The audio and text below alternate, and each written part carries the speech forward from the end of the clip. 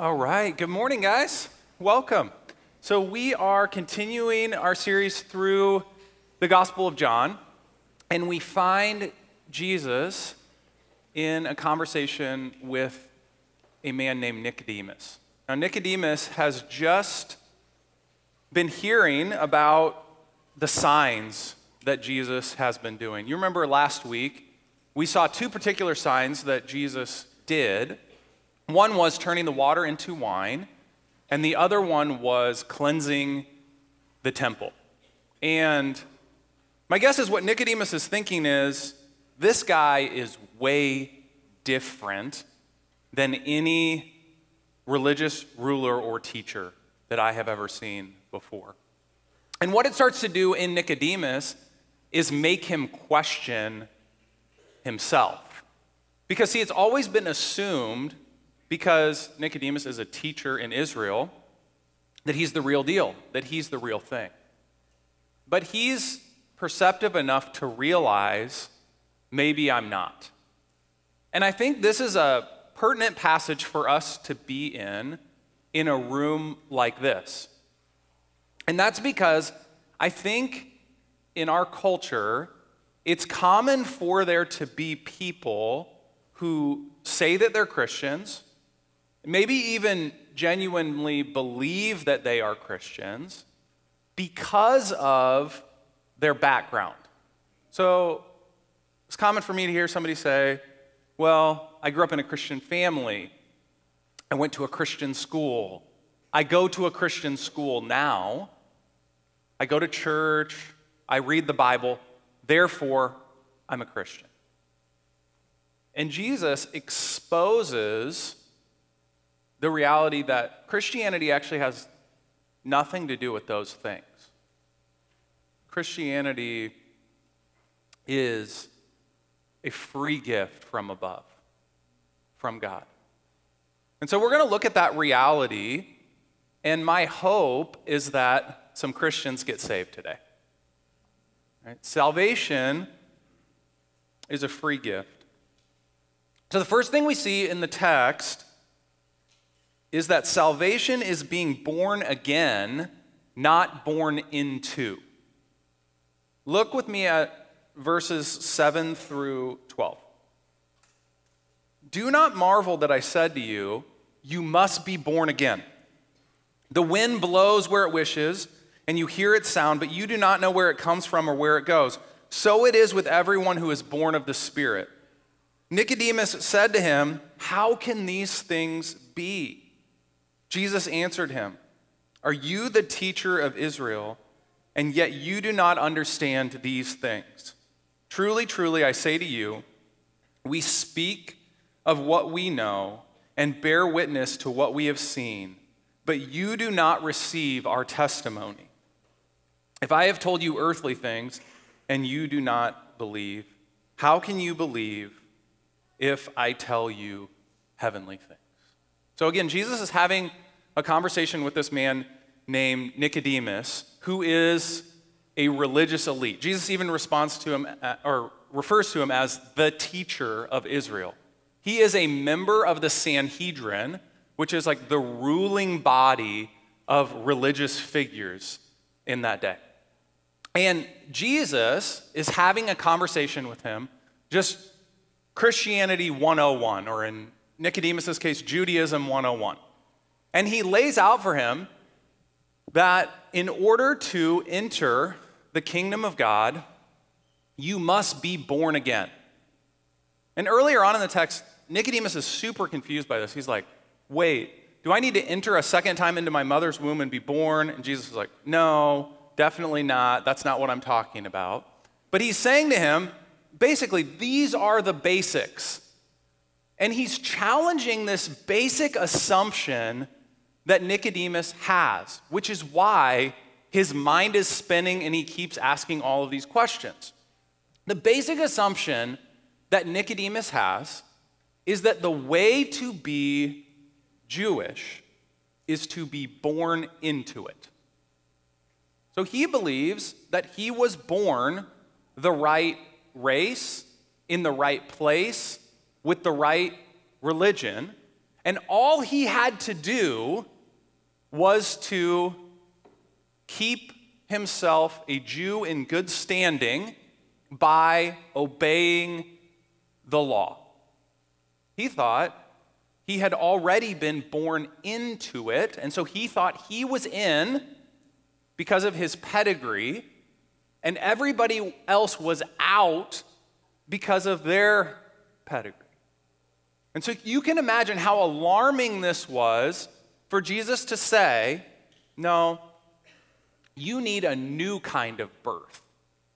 Your first birth, your upbringing, your culture is not what gets you in to the kingdom of God. It is about being born again. And naturally, Nicodemus is like, okay, how does this work? Like, how can this happen?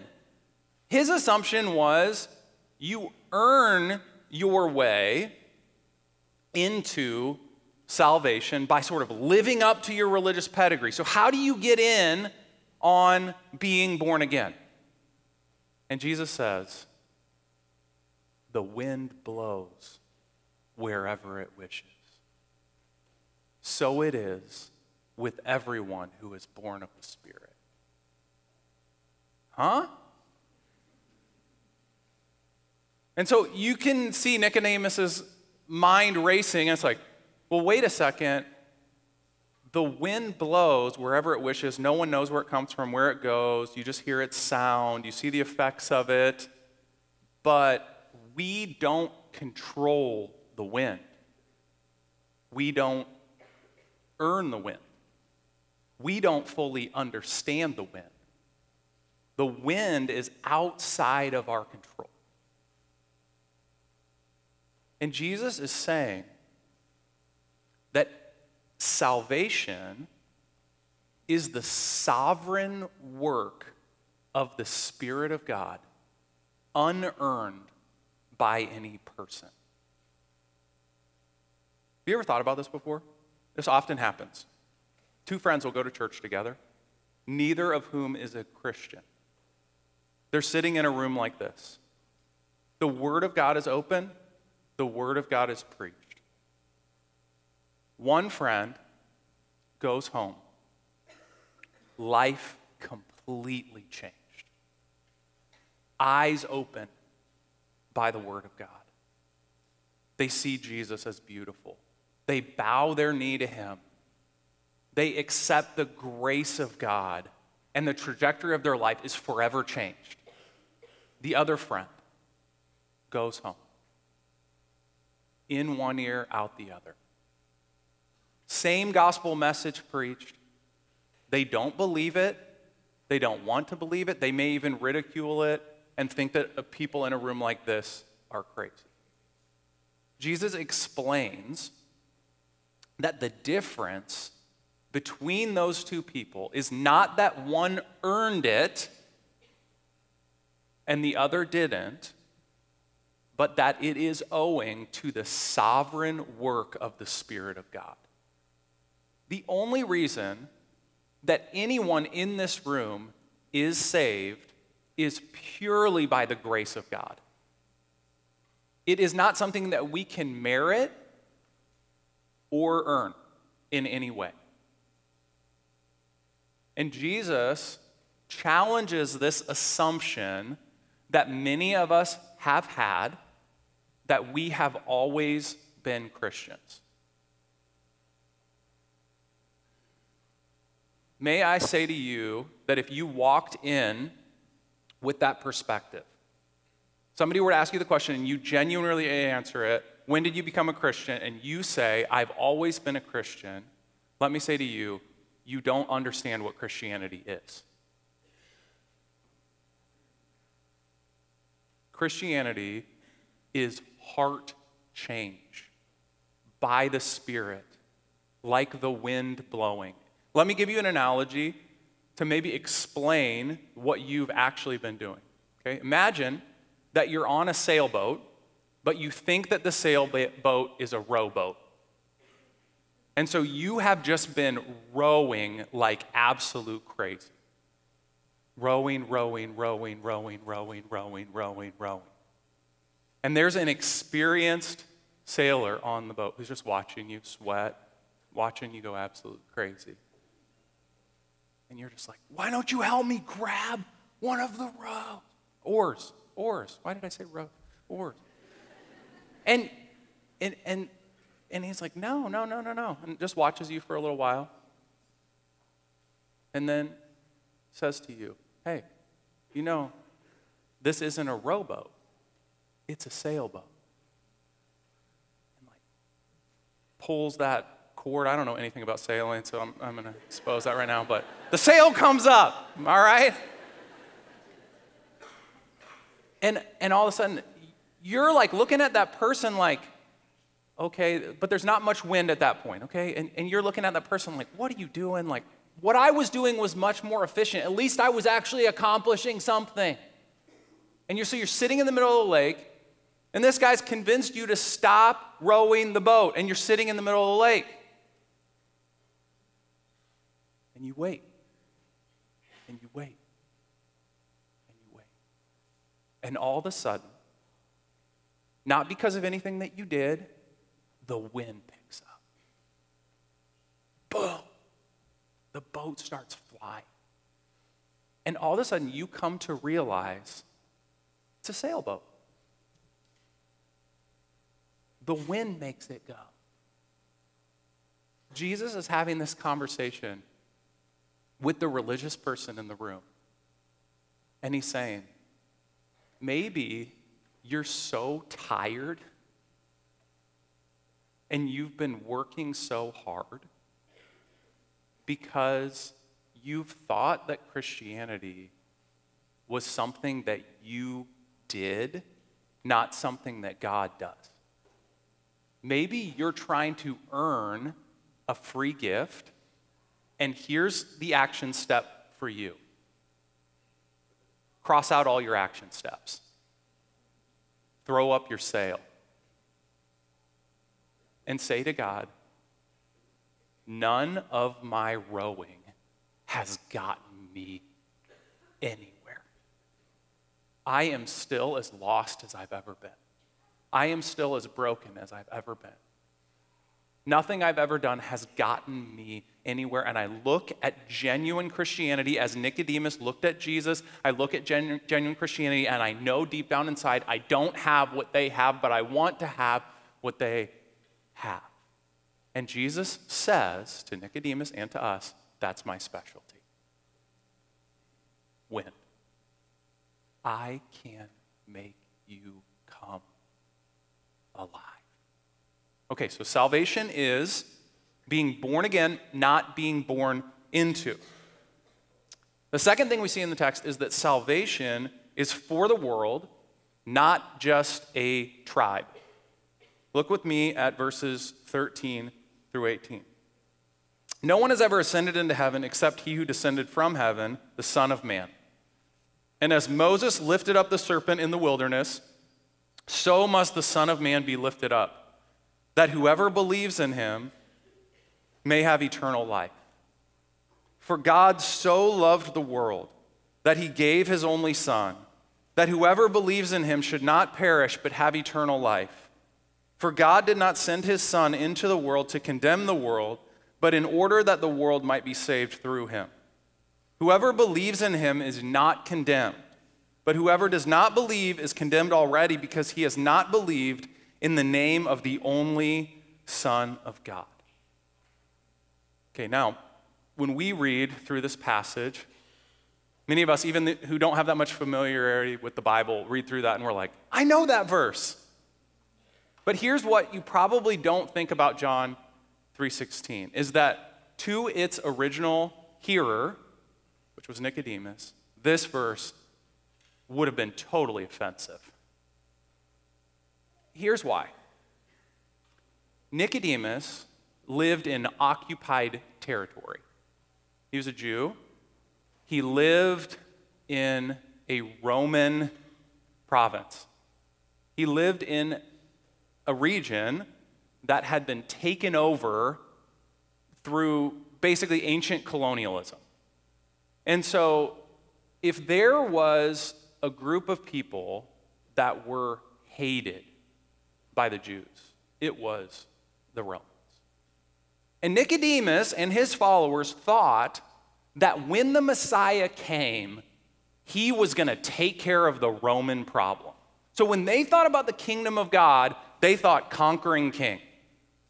They thought he's coming with a sword, and he is going to wipe out our enemies whom we hate.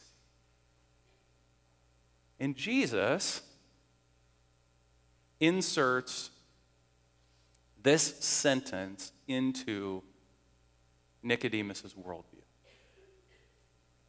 God so loved the world. Nicodemus' understanding was God so loved the Jews.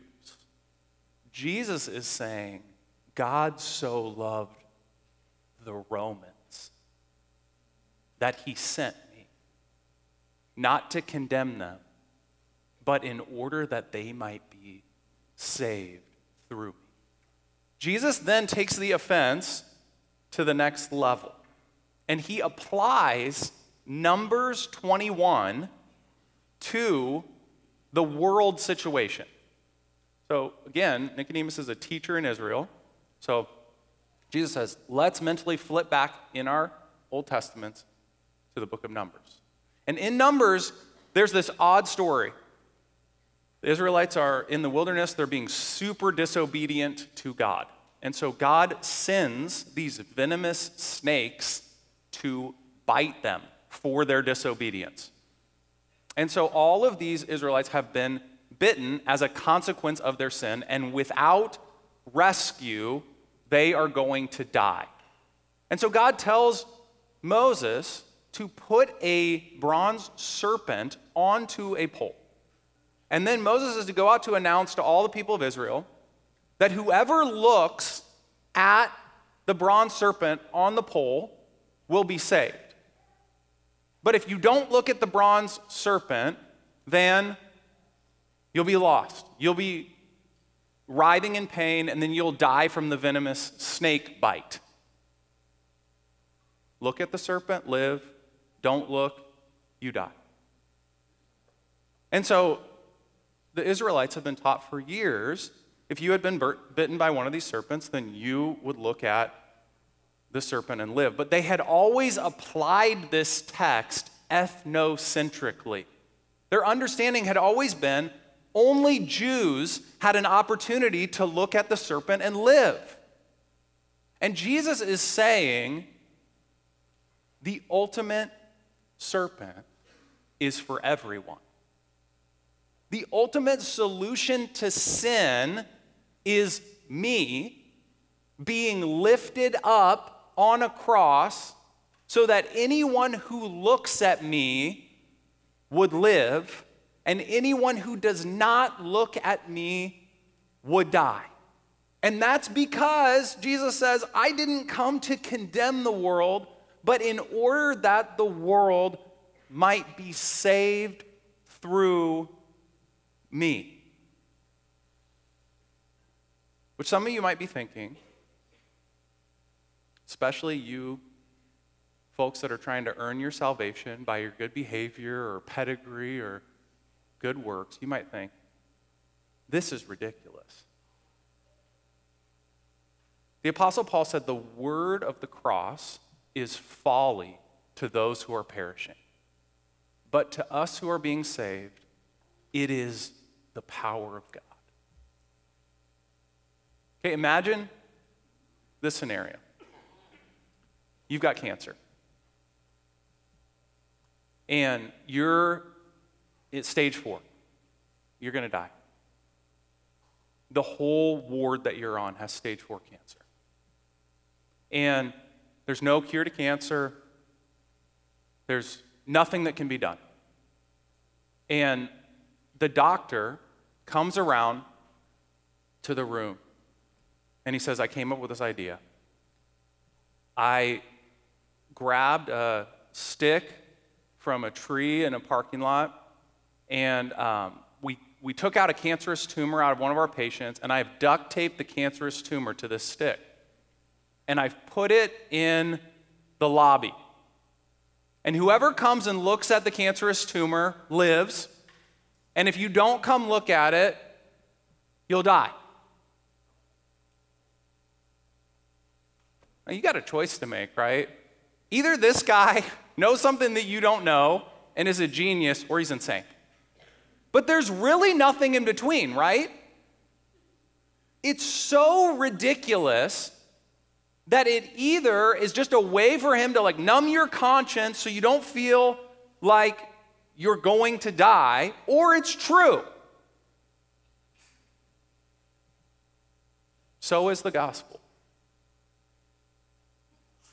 Like, to our human reasoning and human thinking, it is ridiculous. But what other solution is there to the problem that we have?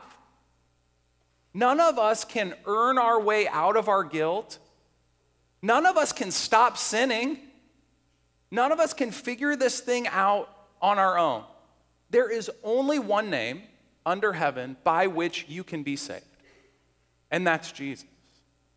And so the option is try to earn it, dole out your conscience, or look at the Savior and live. Here's the challenge that is to all of us.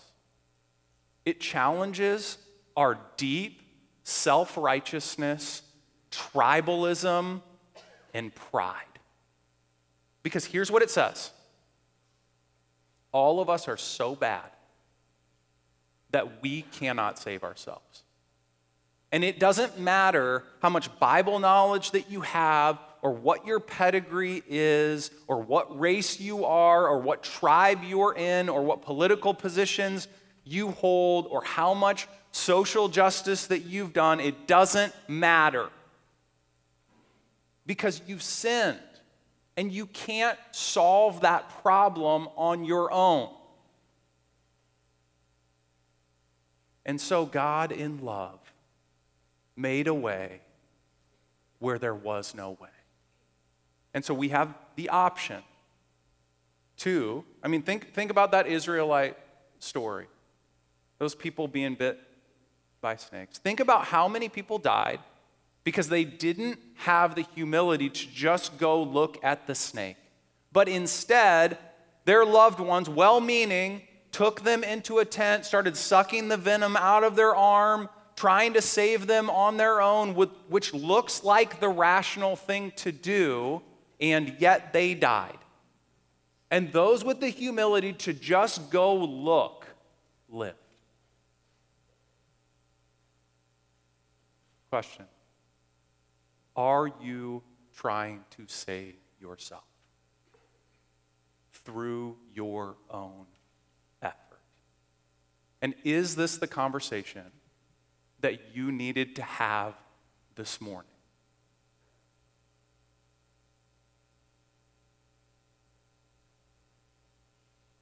Look and live. Look and live. Okay, so salvation is being born again, not born into. Salvation is for the world, not just a tribe. And thirdly, we see in the text that salvation brings honesty, not hiding. John 3, verses 19 through 20. And this is the judgment. The light has come into the world, and people loved the darkness rather than the light because their works were evil. For everyone who does wicked things hates the light and does not come to the light, lest his works should be exposed. But whoever does what is true comes to the light so that it may be clearly seen that his works have been carried out in God. Okay, so the conversation takes another turn that we don't expect. Jesus has said that he didn't come to condemn the world, but in order that the world might be saved through him. Then he transitions by saying, and this is the judgment. Why does he say that? He's saying that his intention in coming to the world is not condemnation, it is salvation. But because he comes bringing light, light will expose what is hidden in darkness, and it will spotlight works of righteousness. So here's what Jesus coming into the world did for Nicodemus, and does for all of us. It shows us what we're supposed to be like as human beings. You see, Jesus was completely unselfish. Jesus was kind and giving. He was completely connected to God vertically in relationship, and there was nothing blocking that relationship because he lived as a human being was intended to live, without sin. He lived with no shame and no fear of people. So he was able to say to others what needed to be said in love, to give both encouragement and words of warning. And Nicodemus is watching this as a teacher of Israel, and he realized that he was a counterfeit. That's a true teacher of Israel. Me? Not so much. And the spotlight of Jesus' life and his word was shining brightly into Nicodemus' life. And so, the word of God, down to this day, as it's taught faithfully, shines a spotlight onto our lives. And it shows us that we've all sinned and fallen short of the glory of God. There is much darkness in us. And the judgment against us is that when that light starts to shine, we would rather dig our heels in and say, no, that's not true about me, than we would admit that we've been caught red-handed. And so what happens is the light gets shined on us, our deeds are exposed, and we rebel by running back into the darkness.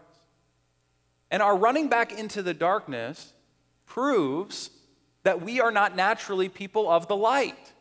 So if we were people of the light and the light shined on us, all that would be exposed is that we're good.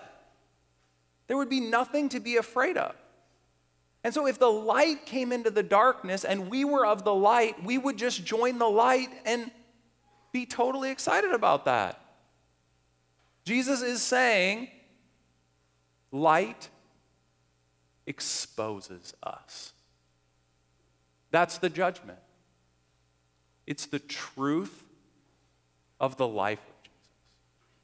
And so that's the question for all of us. Are we willing to say, I have deep darkness in me? Are we willing to own up and to stop running back into rebellion and self-justification and excuse-making and trying to cover up our darkness with supposed light? I think that's one of the biggest issues that us religious types have. Maybe the biggest problem that you have is not your sin this morning, it's your righteousness. And what you're doing is you're clinging on to those good things that you've done, thinking that the good things somehow outweigh the bad things. And yet what Jesus clearly teaches in his word is that God's standard for our life is absolute perfection. It's flawlessness. Which of us is without sin? Now imagine that you're out camping. And you brought a flashlight, but like most of us, how often do you really use a flashlight, right? And so you get out camping, you're with friends, and everybody is getting ready to go to bed, and you realize like you're going to need the flashlight to go to the bathroom in the middle of the night, right? So you flip on your flashlight and you realize the battery's dead. And you're kind of like, dang it, I'm an idiot. That's the one thing you need when you're camping. You've got to change out the battery. Now, at that moment, you have two options. Hide. I'm not going to tell anybody. It's kind of embarrassing. I don't want anybody in my tent to know. The other option is to own it. I got no battery for my flashlight. Hope somebody gives you one so that you can walk in the light. What would keep you from asking for a battery? Pride. That's it. But we've all been there before, wanting to avoid being exposed so we don't own up and we end up in a worse situation overall. But if you ask somebody, they might say, yeah, sure, I can give you one. Here you go. Now it works. Great. Problem solved. Probably not that embarrassing anyway. Here's what Jesus is saying to you. Here's the offer. He's saying, listen, you got no light. Me? I got light. All you have to do is admit, I got nothing. And I will give you everything that you need. See, Christianity is not us earning our salvation. It is us receiving our salvation from beginning to end. Okay, so there's a couple evidences to close out that you're a person who has genuinely received salvation from Jesus. John 3, 29 through 30. These are the words of John the Baptist. He says, "The one who has the bride is the bridegroom. The friend of the bridegroom who stands and hears him rejoices greatly at the bridegroom's voice. Therefore, this joy of mine is now complete. He must increase, but I must decrease." Here's what he's saying. If you're at a wedding and you're in the wedding party, you rejoice in the groom. Everybody's been there before, right? You see the bride walking down the aisle, the groom's crying, and you're rejoicing like, that guy just hit the jackpot. What would be super inappropriate is if in that moment you tried to upstage the groom. Right? Can you imagine? Like, I want this to be my show. You run up on the stage and like give him a hip check, bounce him out of the way, talk about an awkward moment. Don't try it. Here's what John the Baptist is saying. He's saying true Christianity results in our greatest joy being the glory of the true groom, Jesus, instead of our own glory. We rejoice in him being the light of the world. Instead of us being the central focus of our lives, Jesus becomes the central focus of our lives. We're not looking to get likes. We're looking for other people to join us in the worship of King Jesus. The entire focus of our life change, the entire mission of our life change, which, by the way, is the most freeing possible reality. So many of us are crippled by so much anxiety living in the world that we live in because we are trying to get other people to bring us glory even though we know we don't deserve it. And so Jesus turns us away from that sort of self-focused introspection and wanting other people to worship us to worshiping Jesus. That's a miracle. That's salvation. Glorifying Jesus. He must increase, I must decrease. The second thing is found in verse 36. Also, the words of John the Baptist. He says, Whoever believes in the Son has eternal life. Whoever does not obey the Son shall not see life, but the wrath of God remains on him. Now, I don't know about you, but I would have expected the verse to say, whoever believes in the Son has eternal life. Whoever does not believe in the Son shall not see life, but the wrath of God remains on him. See, when salvation truly comes in your life, you are no longer on the throne of your life. See, to believe in Jesus is not just to have some vague intellectual assent that Jesus is the Son of God and that he died on the cross. Even the demons believe that. To truly believe in Jesus is to bow the knee to him. It is to trust him. It is to give him the keys of your life and to say, I am not my own. I was bought with a price. Therefore, I will glorify God in my body. There is this weird evangelical culture in America today that says you can believe in Jesus without obeying Jesus. To believe in Jesus without obeying Jesus is to not believe in Jesus. It is to be a non-Christian. And so if you find yourself in a place where you have always thought that you believed in Jesus, but that you know that you're not obeying Jesus, you need to believe in Jesus. And so I'm not going to end this message by giving you comfort. That's it. That's the end of the message. This conviction.